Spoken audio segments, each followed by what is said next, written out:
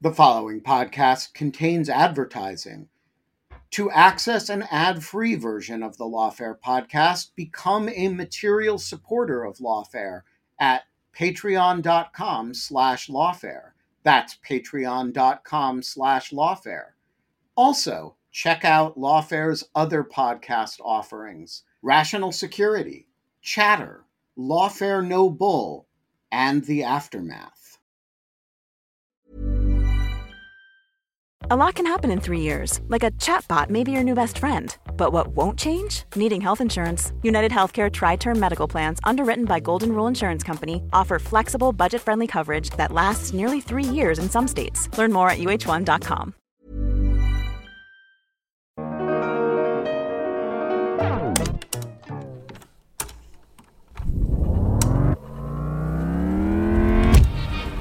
I'm Catherine Pompilio with an episode from the Lawfare archive for January 22nd, 2022. Earlier this week, the Supreme Court rejected a request from former President Trump to block the release of White House records related to the January 6th attack on the U.S. Capitol.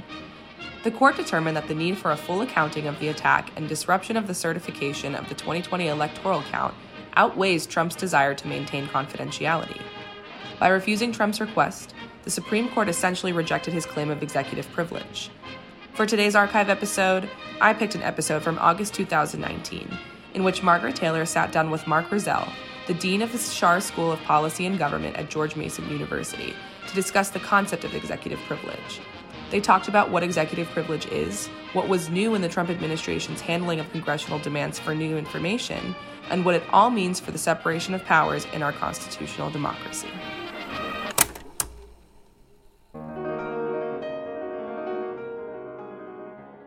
I'm Jacob Schultz, and this is the Lawfare Podcast, August 6th, 2019. Margaret Taylor sat down with Mark Rozell, the dean of the Schar School of Policy and Government at George Mason University and the author of Executive Privilege, Presidential Power, Secrecy, and Accountability. His book chronicles the history of the constitutional doctrine of executive privilege in its many forms since the founding of the United States. They talked about what executive privilege is exactly, and the different ways presidents have asserted it over the years, and the diverse language presidents have used to describe the withholding of information from Congress. They talked about what is new in the Trump administration's handling of congressional demands for information, and what it all means for the separation of powers in our constitutional democracy. It's the Lawfare Podcast, episode 441. Mark Rozell on presidential power, secrecy, and accountability. So, Mark, why don't you walk us through some of the basics of what is executive privilege? How does it work sort of in conjunction with the subpoena power, for example, from Congress? Executive privilege is a constitutional-based power that belongs to the presidents that's been widely recognized in constitutional law. And it is the right of the president and high executive branch officials to withhold information from those who have compulsory power, special prosecutors, independent counsel, Congress in particular. It is the presumed right of the president to be able to withhold information, whether it's internal documents in the White House, testimony by White House staff, for example, for the purpose of protecting the broader national interest. A key point is that executive privilege does not exist in order to protect the president personally from revealing embarrassing information coming out of his administration. It does not exist to protect the president against politically inconvenient information coming out. It is there to serve the broader public interest. So most often, presidents have asserted, for example, national security concerns as a valid purpose for withholding information that has been requested from an administration. Now, there is no specific mention of executive privilege in the United States Constitution. That phrase was not a part of our common language back then, but there is substantial historical precedent for the exercise of this presidential power, going all the way back to the George Washington administration. So I have argued that all presidents have exercised some form of executive privilege, even though that language has not always been used. So let's talk about the Founding Fathers. Obviously, the word executive privilege, as you said, is not in the Constitution. It's not a phrase they would have used. How did the Founding Fathers think about this idea of, the idea of executive privilege? How would they have, weighed these requests coming from the Congress? Right. So because the Constitution is largely silent on the matter, presidents have had to infer that there is a right of secrecy under Article 2 powers of the president. It is widely assumed as a commonsensical notion that presidents have occasional secrecy needs. I don't think that there has been any opposition at all to that general idea that there are times when secrecy serves the national interest and therefore information cannot immediately be made public. So George Washington confronted first, as is the case by necessity, right? An instance in which the question came up regarding whether a president has a right to withhold information from Congress when the president believes that there may be some compelling broader interest in doing so. He convened members of his cabinet, had a discussion about whether this is really a legitimate basis for the president to deny information. He ultimately decided to turn the requested information to Congress. But the key point is that the president had convened his cabinet for the purpose of having a discussion whether the president indeed has his power at all to refuse a congressional request for information or testimony. And the president concluded that indeed he has the right to do so, although he decided in this particular case to turn the information over to Congress. And so, James Madison said in Federalist 51 that in a Republican form of government, the legislature necessarily predominates. Do you think, in the context of executive privilege, do you think Madison, did he take the view that, how did he apply that notion to this idea of the president holding back information from Congress? So the statement that the legislative necessarily predominates reflects the view of our chief constitutional architect that in our representative form of democracy, the legislature holds the predominant amount of authority that's vested in the Constitution. The language of Article 1, of course, is very specific, 17 separate powers specifically given to the legislative branch. Article 2, rather vague in its descriptions of the powers of the executive. But this idea very much reflected the notion that presidential powers should be constrained by the system of separated powers, that presidents are not vested with unlimited authority to do whatever they want to do, and that the legislative branch, as Article 1, first in the Constitution, with most of the most significant powers of our national government listed there, in effect is the predominant branch in our system of separated powers. That's not to say that Congress is always supreme to the executive, but, for example, in the case of a power such as executive privilege, president claims he has a right to withhold information from Congress. The presumption in our system is in favor of openness, transparency, and is in favor of Congress's right to investigate the executive branch and get access to information. The president has to make the claim more firmly that he has a right to withhold information. So again, in the balancing test, the presumption is in favor of openness, in favor of Congress's right to information, and the president has to prove that indeed he has significant reasons for withholding information that trumps Congress's claim to access. I want to come back to that a little bit later in the interview because I think it's a very crucial question for what's happening right now with the Trump administration. But before we get there, you say in your book that the Richard Nixon years are sort of a crucial turning point for the modern exercise of executive privilege. Can you sort of walk us through that? What are the key sort of takeaways from the Nixon era, the Watergate era? Give us some of the history and just tell us, what did the Nixon era sort of resolve about executive privilege? So most Americans had never heard of executive privilege prior to the Nixon administration. And of course, executive privilege was a major basis for the constitutional battle between the president and the special counsel, independent counsel at that time, Leon Jaworski, over access to summaries of the White House tapes, that were being demanded as part of the investigation into the Watergate scandal.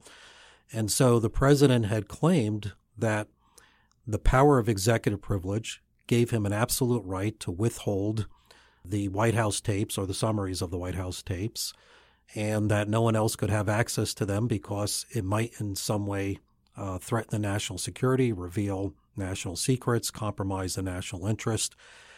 So the case goes to the Supreme Court of the United States, and the Supreme Court, in a unanimous decision, rejects Mr. Nixon's claim of executive privilege in this case, saying that in the balancing test in our constitutional system, the need for information in a criminal investigation has to outweigh the president's claimed need for secrecy. Now, what's important in the Nixon case is that the Supreme Court validated the legitimacy of executive privilege as a constitutional-based power. They simply rejected Nixon's particular invocation of that power.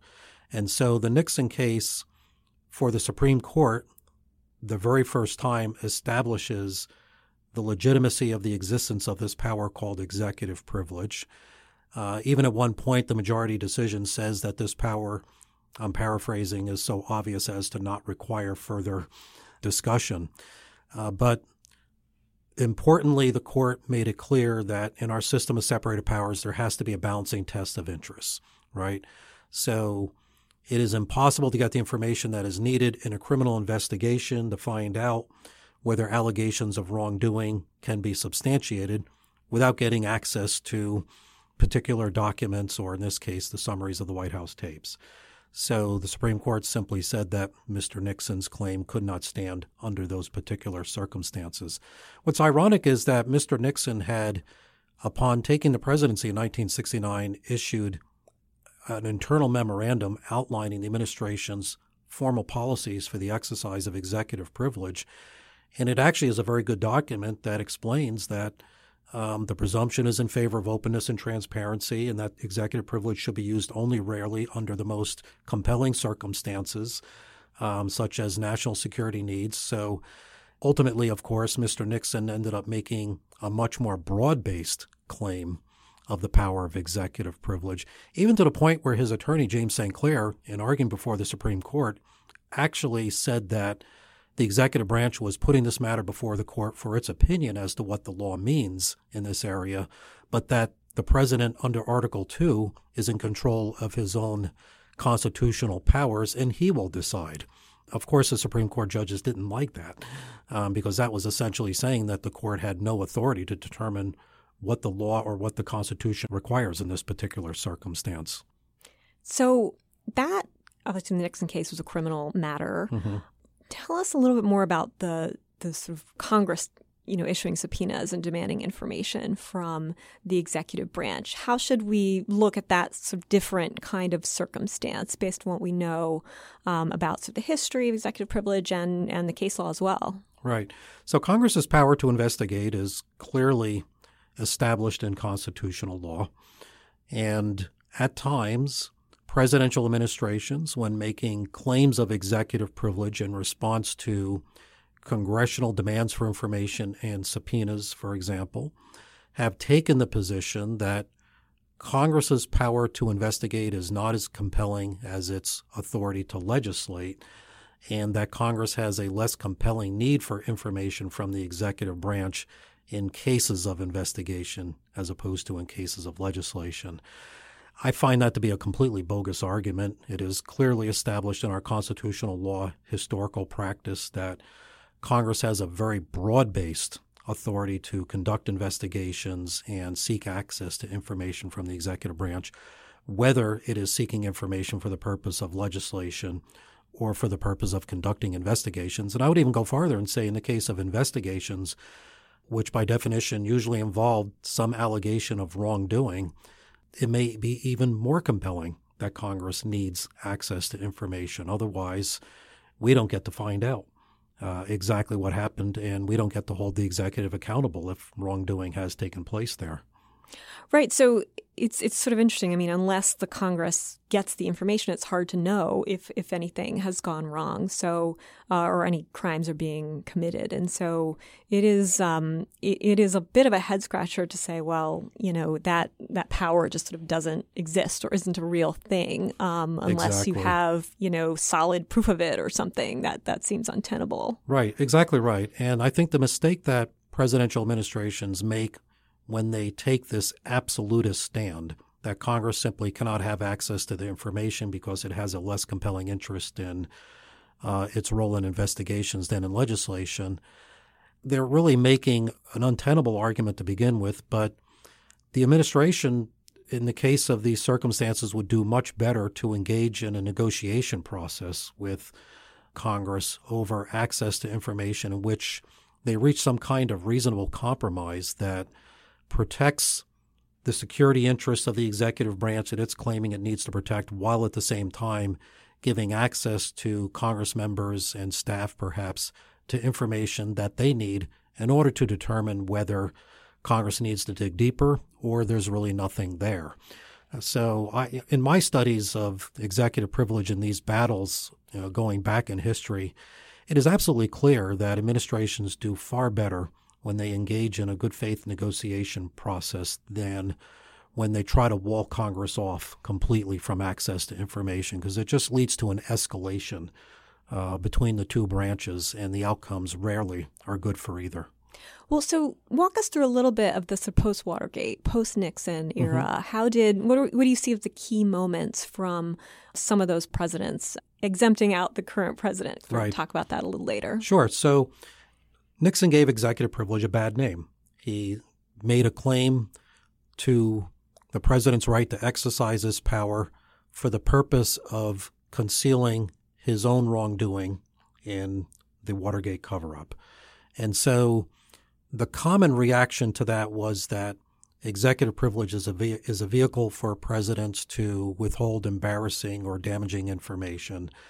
And therefore, presidents succeeding Mr. Nixon were very reluctant to utter the words executive privilege. I looked at White House documents from several administrations post-Watergate scandal to review what were the strategies of presidential administrations with regard to withholding information from Congress. And literally in many cases, attorneys general and White House counsels advised presidents, don't use the phrase executive privilege because it's reminiscent of Nixon-era scandals, and the public reaction and political fallout from that will be too damaging.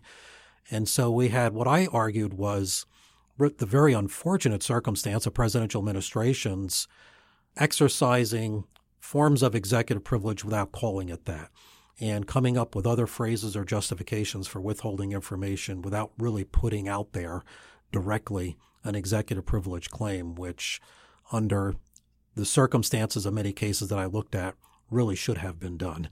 I understand politically why that was done, but I think much damage was done to the principle of executive privilege. Executive privilege started to come back, particularly in the former Bill Clinton administration, where the president actually showed little reluctance to claim executive privilege in a number of circumstances, and actually had publicly stated that he thought it was important to reestablish the legitimacy of the principle of executive privilege as a necessary presidential power.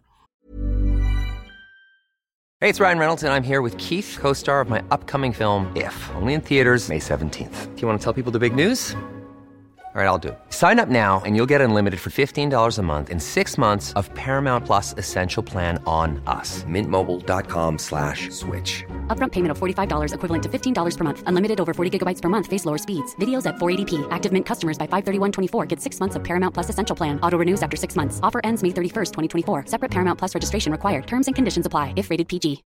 One size fits all seems like a good idea for clothes until you try them on. Same goes for healthcare. That's why United Healthcare offers flexible, budget-friendly coverage for medical, vision, dental, and more. Learn more at uh1.com. Hey, Lawfare listeners, Ben Wittes here. I want to tell you about the first time I got a report from the folks at Delete Me. It was shortly after I started using the service back in 2022, and they sent me their first privacy report. I have since gotten 8 others, and it contained some shocking information. They had removed my data from 56 separate data brokers, that this had included 133 separate records, including 621 individual pieces of personal information. The data broker with the most information about me was a company I'd never heard of called People by Name. And here's the thing. Since then, every couple of months, I've gotten another privacy report from Delete Me, and it always contains more information that they have removed from the data brokers about me. In the second report, they informed me they had removed my stuff from 41 data brokers, and that the one with the most information about me was called HLEC. I have no idea what HLEC is. So the other day, I got my latest report, and it includes 15 more data brokers with my personal information, 113 pieces of personally identifiable information. Big culprit this time is something called My Life. Well, I want to tell you that they don't have my life anymore. And that is why I recommend Delete Me. As this little anecdote shows, there's a lot of my data out there, and these companies keep acquiring it and making it available to anybody who can pay. And I have slept a little bit more easily ever since I found a solution to this problem. And I want to stress, as I do every time, that I started using this before Delete Me started advertising with Lawfare. Delete Me finds and removes any personal information you don't want online, and it makes sure it stays off. And that's the point of this little story, that, they keep coming back. You can get it removed once, but they'll put it back, and then Delete Me comes and takes it off again.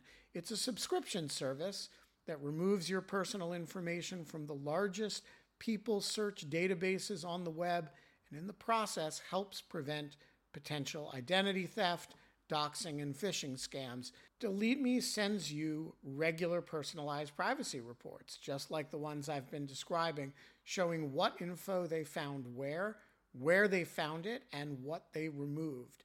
And critically, as this story reflects, it isn't just a one-time service. It's always working for you, constantly monitoring and removing the personal information you don't want on the internet. It does all the hard work of wiping you and your family's personal information off the web.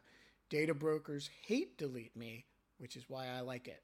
Your profile is no longer theirs to sell. So take control of your data and keep your private life private by signing up for Delete Me, now at a special discount for our listeners. Today, get 20% off your Delete Me plan when you go to joindeleteme.com/lawfare20 and use promo code lawfare20 at checkout. The only way to get 20% off is to go to joindeleteme.com/lawfare20 and enter code lawfare20 at checkout.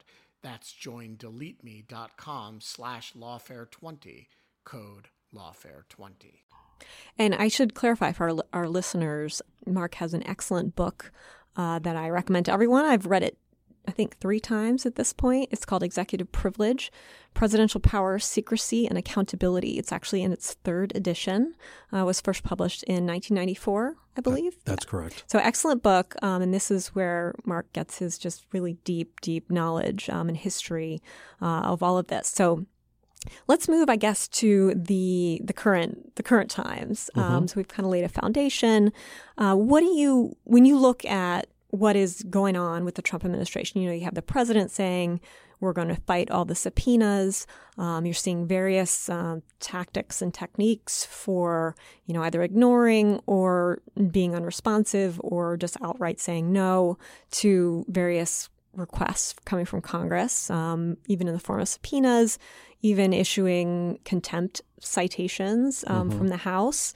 So how do you see this current era, and maybe another way to ask that is what's going to be, when you redo your book, the next edition, what does the Trump chapter look like? Right. So I'm working on that now. There will be a new book or a new edition with a Trump chapter.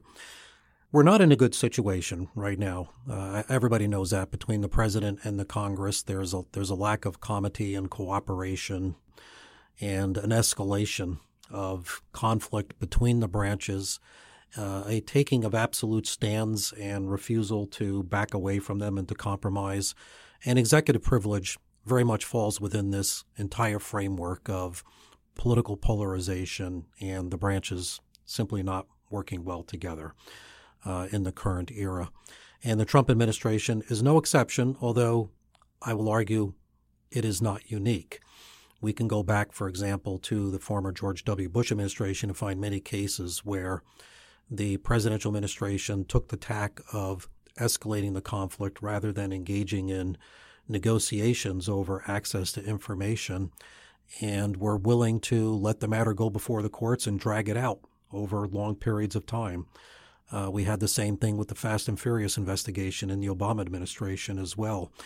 The Trump administration has taken it, I think, somewhat to a different or higher level of conflict, where the president has refused, for example, to allow private citizen Don McGahn to appear before a congressional committee to talk about, the former White House counsel, the Mueller report and the Russia investigation of what he knew and did not know. So the Trump administration has taken some of these conflicts to the next level in fighting back against subpoenas, refusing, for example, to allow former White House counsel, now private citizen Don McGahn, to appear before Congress to talk about what he knew regarding the Russia investigation and details in the Mueller report. And the Trump administration, interesting, has asserted a new language regarding executive privilege, what they call a protective executive privilege, that they've now used at least on 2 occasions to refuse to allow Congress to get access to information, either White House documents or testimony by White House officials or former White House officials. And as I understand it, this concept of protective executive privilege means simply that the administration will not allow information to go before Congress if that information might at some point be subject to a future claim of executive privilege. So, for example, Jeff Sessions, then the Attorney General, is appearing before Legislative Committee, Senate Intelligence Committee, right? And he's being asked a number of questions that he refuses to answer based on, he said, I'm protecting the president's right in the future to claim executive privilege over that. And the senators are asking him, well, you're refusing to answer questions. What's your legal basis for refusing to do so? What's the legal principle? And he says, I'm protecting the president's right to claim executive privilege because he might do so in the future. Well, it's amazing they're having it both ways, right? Because the president has made no formal claim of executive privilege. He therefore claims he's been completely open and transparent and cooperative and never claimed executive privilege. But his attorney general is telling the Senate committee, I can't answer your questions because something might be protected by executive privilege in the future. So even a broadening out of this idea, casting sort of a broader net of ways to protect information. Well, that's exactly right. So I will say, by the way, the protective executive privilege that Trump is claiming actually has a precedent from the former Bill Clinton administration. So in my review of White House documents, I saw that they had a category of documents that were, quote unquote, subject to executive privilege. And this is actually quite similar to the Trump administration's assertion of a protective executive privilege. So in the former Clinton administration, the documents that were under protection under this concept of subject to executive privilege were withheld because they might at some point in the future lead to a claim of executive privilege by the president. So the Trump administration actually cited the former Clinton administration and a document from the Attorney General Janet Reno on this particular point. And I make the case in my writings on this and will in the next edition of the book that this is the problem when presidents establish a bad precedent, when they try to be clever and work around the constraints built into the system of separated powers by claiming new and broader principles of protection against the legislative branch getting access to information. And then this becomes documented, it becomes established, and then it becomes a basis for a future administration to claim that there's a precedent and they can do this too. And then it just keeps escalating. Right. Yeah, it seems the protective executive privilege, I think you're exactly right. It's had this sort of seeds in prior administration and is now, it's sort of metastasized almost in this administration by just being used and exploited to shield more information, it seems. But can we talk a little bit about Don McGahn? Because I want to get your view. Obviously, he was a close White House advisor, White House counsel, arguably the case for executive privilege is strongest with someone like him. What's your sort of view of Don McGahn and what's the right way for that to play out in your view? He should testify, and he should just cooperate with Congress and testify. That's my view. He's a private citizen. The presumed protection that belongs to a government official while in office becomes less substantial after that person has left government. In this particular case, there are serious allegations of wrongdoing. Presumably, he would have direct knowledge of events that transpired and other information that are very germane to this investigation. And over the course of the history of executive privilege, and this has been established in the Nixon case, the Espy case, and other foundational cases in constitutional law and executive privilege, in cases of wrongdoing or serious allegations of wrongdoing, the presumption in favor of secrecy very substantially weakens. Again, the balancing test. And in this particular case, I don't see any basis for preventing McGahn from providing testimony. Now, there's another important point, by the way. When the president tries to stop someone from his administration or formally from his administration from testifying on the basis that the executive privilege protects the president's right to confidentiality about certain types of information, that doesn't mean that person cannot testify at all. It is absolutely legitimate for a high-level White House staffer, personal advisor to the president, for example, and there's precedent for this, to testify before Congress, but in the course of testimony, not to answer some questions that may pertain to legitimate executive privilege claims, while being available there to answer all other questions about which executive privilege has no basis at all. So, it doesn't have to be an either or that the president completely walls off from testimony unofficial because some question that pertains to executive privilege may come up, or the person comes and tells everything. It can be something in between. And again, this could be part of a good faith negotiation process that takes place between the White House and the Congressional Committee over what's appropriate in the testimony, and what's not going to be answered because executive privilege applies. Nice. I guess we'll see how that unfolds. Chairman of the Judiciary Committee, Jerry Nadler, said that he was going to pursue the enforcement of that subpoena for Don McGahn to appear before the committee. So maybe in the next, if that prevails, then maybe in the next phase we'll see that type of negotiation go on. I want to just ask you about a particular phraseology that the Trump administration has been using. In particular, there's several court actions going on.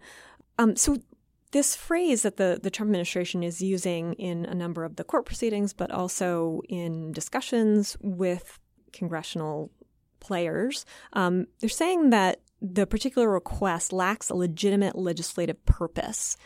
And, to me that says the administration isn't even talking yet about executive privilege. They're going back a step further and saying, no, you, the Congress, you don't even have the power to sort of ask for this stuff. It's not, instead of saying, okay, this is a legitimate request from Congress, but there's this competing, countervailing interest of executive privilege, it's almost like they're trying to cut out the more basic notion that Congress has the right to ask for this information. Is that a nomenclature issue, or do you see a more substantive, issue problem going on there? Oh, I think it's a much more substantive issue because that is a direct attack on the legitimacy of Congress and its position in our system of separated powers. It is emphatically not the province of the executive branch to tell Congress what its legislative purpose is. That's written into the Constitution, and it's quite clear. So if the administration is trying to protect information from disclosure on the basis that Congress simply has no right to be peering into the executive branch because it doesn't serve a legislative purpose, I find no valid basis for that argument at all. And this is the problem that's going on with the Trump administration right now. They have made a number of claims, not only of executive privilege, but some common law privileges, which probably should have been called executive privilege, as vehicles for withholding information. And they have attacked Congress's investigatory authority. In one case, refused to provide information and then demanded to know what was Congress's regulatory interest in the matter, and asking what is Congress's legislative interest in the case that you're pointing out. I just find that quite astonishing that the executive branch would be asking Congress whether Congress has any right to be performing its basic constitutional functions under Article 1 of the Constitution. It's quite amazing. Yeah, and you talked earlier about there's sort of presumption in favor of openness, sort of presumption in favor of the Congress getting the information. It seems to me, and tell me if you think I'm right or wrong, the Trump administration has almost sort of flipped that presumption and said, no, the presumption is we hold it back. And you either have to go to court or, just get a tiny little bit through negotiations in order to get anything. Right. Yeah, you're right about that. So it's in the executive branch, of course, and you can understand why sometimes this is done. And this happened a number of times in the former George W. Bush administration, to make the argument that Congress has to prove it needs access to information. Otherwise, the executive has no necessity to turn over whatever Congress wants. But court decisions and historic precedent have established very clearly Congress's right to investigate is as powerful as its authority to legislate. Congress needs access to information to do its job. And again, the presumption in our system, a democratic republic is in favor of openness of information. It's incumbent on the president to prove that secrecy is necessary in order to withhold information. It's not incumbent upon Congress to prove that it has the right to investigate. So, I have to ask you about impeachment because there's a lot of frustrated people out there saying, gee, the House Democrats are not able to get anything from the Trump administration. Trump is just holding everything back. Some people say, well, the way to cure that is to open an impeachment proceeding. That will sort of open up the doors and things will be better. I mean, do you think that's true?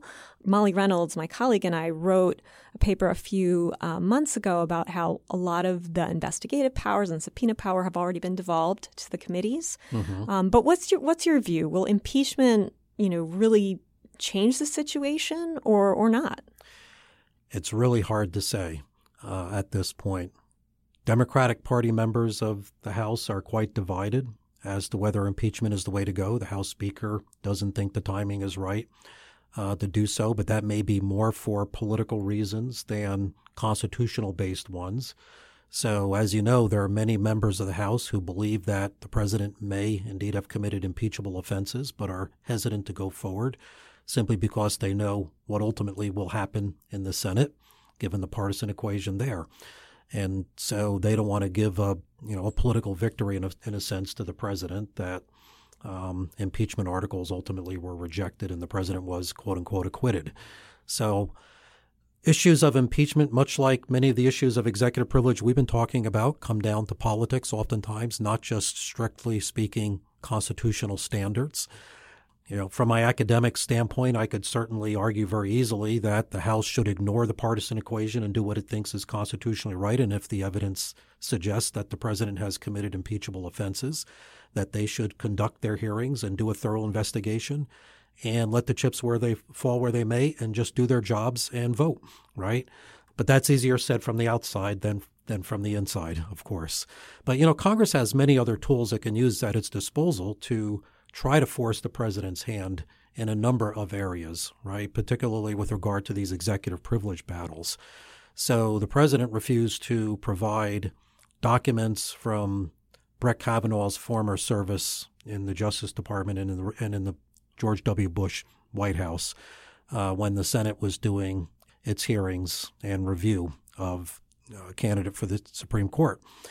And so the Senate could have just said, no documents, no information, no vote on your nominee. We'll wait. And that's been done before. And it's been done successfully in the Reagan years and the Nixon years. In the case of the Reagan administration, it was a Republican majority Senate committee that said no documents on Rehnquist and his past service in the Nixon administration, then no vote on your nominee. And the president caved. So what I lament more than anything else on this topic is the lack of institutional interest by many members, regardless of their partisan affiliation. Members should be standing up for the institutional prerogatives of Congress because it's important. It matters to the future.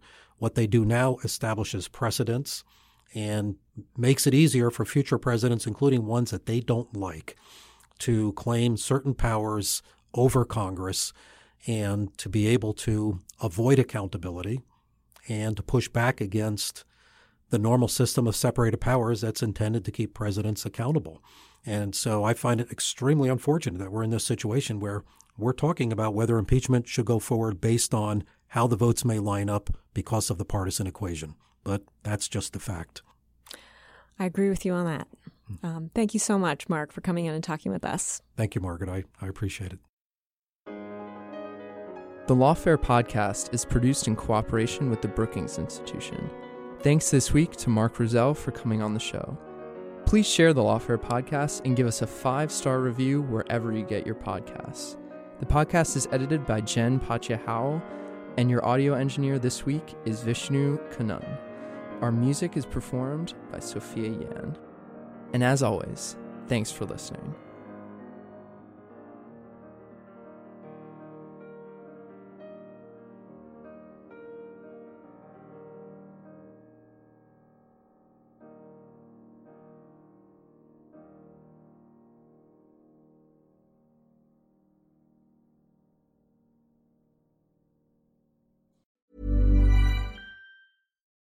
When you need mealtime inspiration, it's worth shopping Kroger, where you'll find over 30,000 mouth-watering choices that excite your inner foodie. And no matter what tasty choice you make, you'll enjoy our everyday low prices, plus extra ways to save, like digital coupons worth over $600 each week. You can also save up to $1 off per gallon at the pump with fuel points. More savings and more inspiring flavors make shopping Kroger worth it every time. Kroger, fresh for everyone. Fuel restrictions apply.